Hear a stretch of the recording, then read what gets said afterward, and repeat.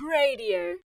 I was watching one of those National Geographic channels on Fox a couple of weeks ago, and they had a story or a program about those new technologies in science where you can have your diseases diagnosed by the doctors and the specialists looking into your retina of your eye.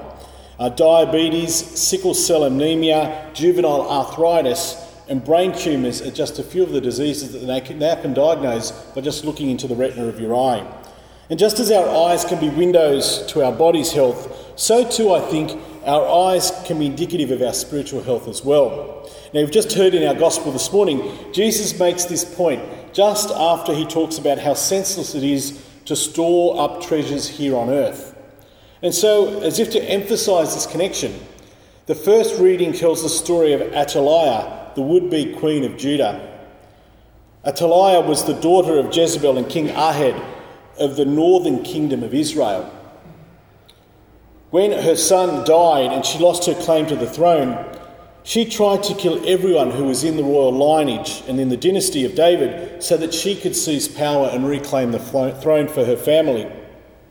Her eyes were so fixed, I think, on becoming queen that she didn't care how much evil she did or had to do to ensure that she achieved that goal. But Jehosheba, King Uzziah's sister and wife of the high priest, saved the only remaining heir, as we heard, by hiding him in the side of the temple where the nurse was, the name of Joash, and kept the baby in the temple for 6 years. So while the queen was focused on stamping out the royal lineage, Jehoiada had kept his eye and heart focused on restoring David's lineage to the throne, and through patient, careful planning, as we heard in our first reading, he was able to install Joash as king.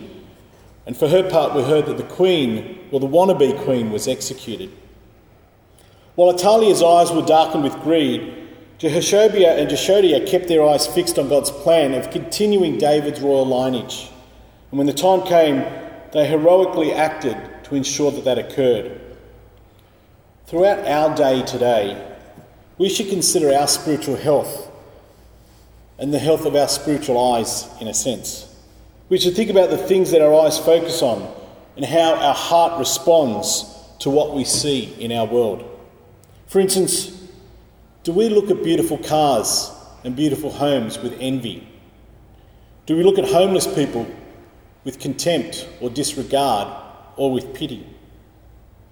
Today, let's ask Jesus to help us see things the way he wants us to see them, the way that he sees them, because that's the way to a healthy spirit and a healthy relationship with God and with each other.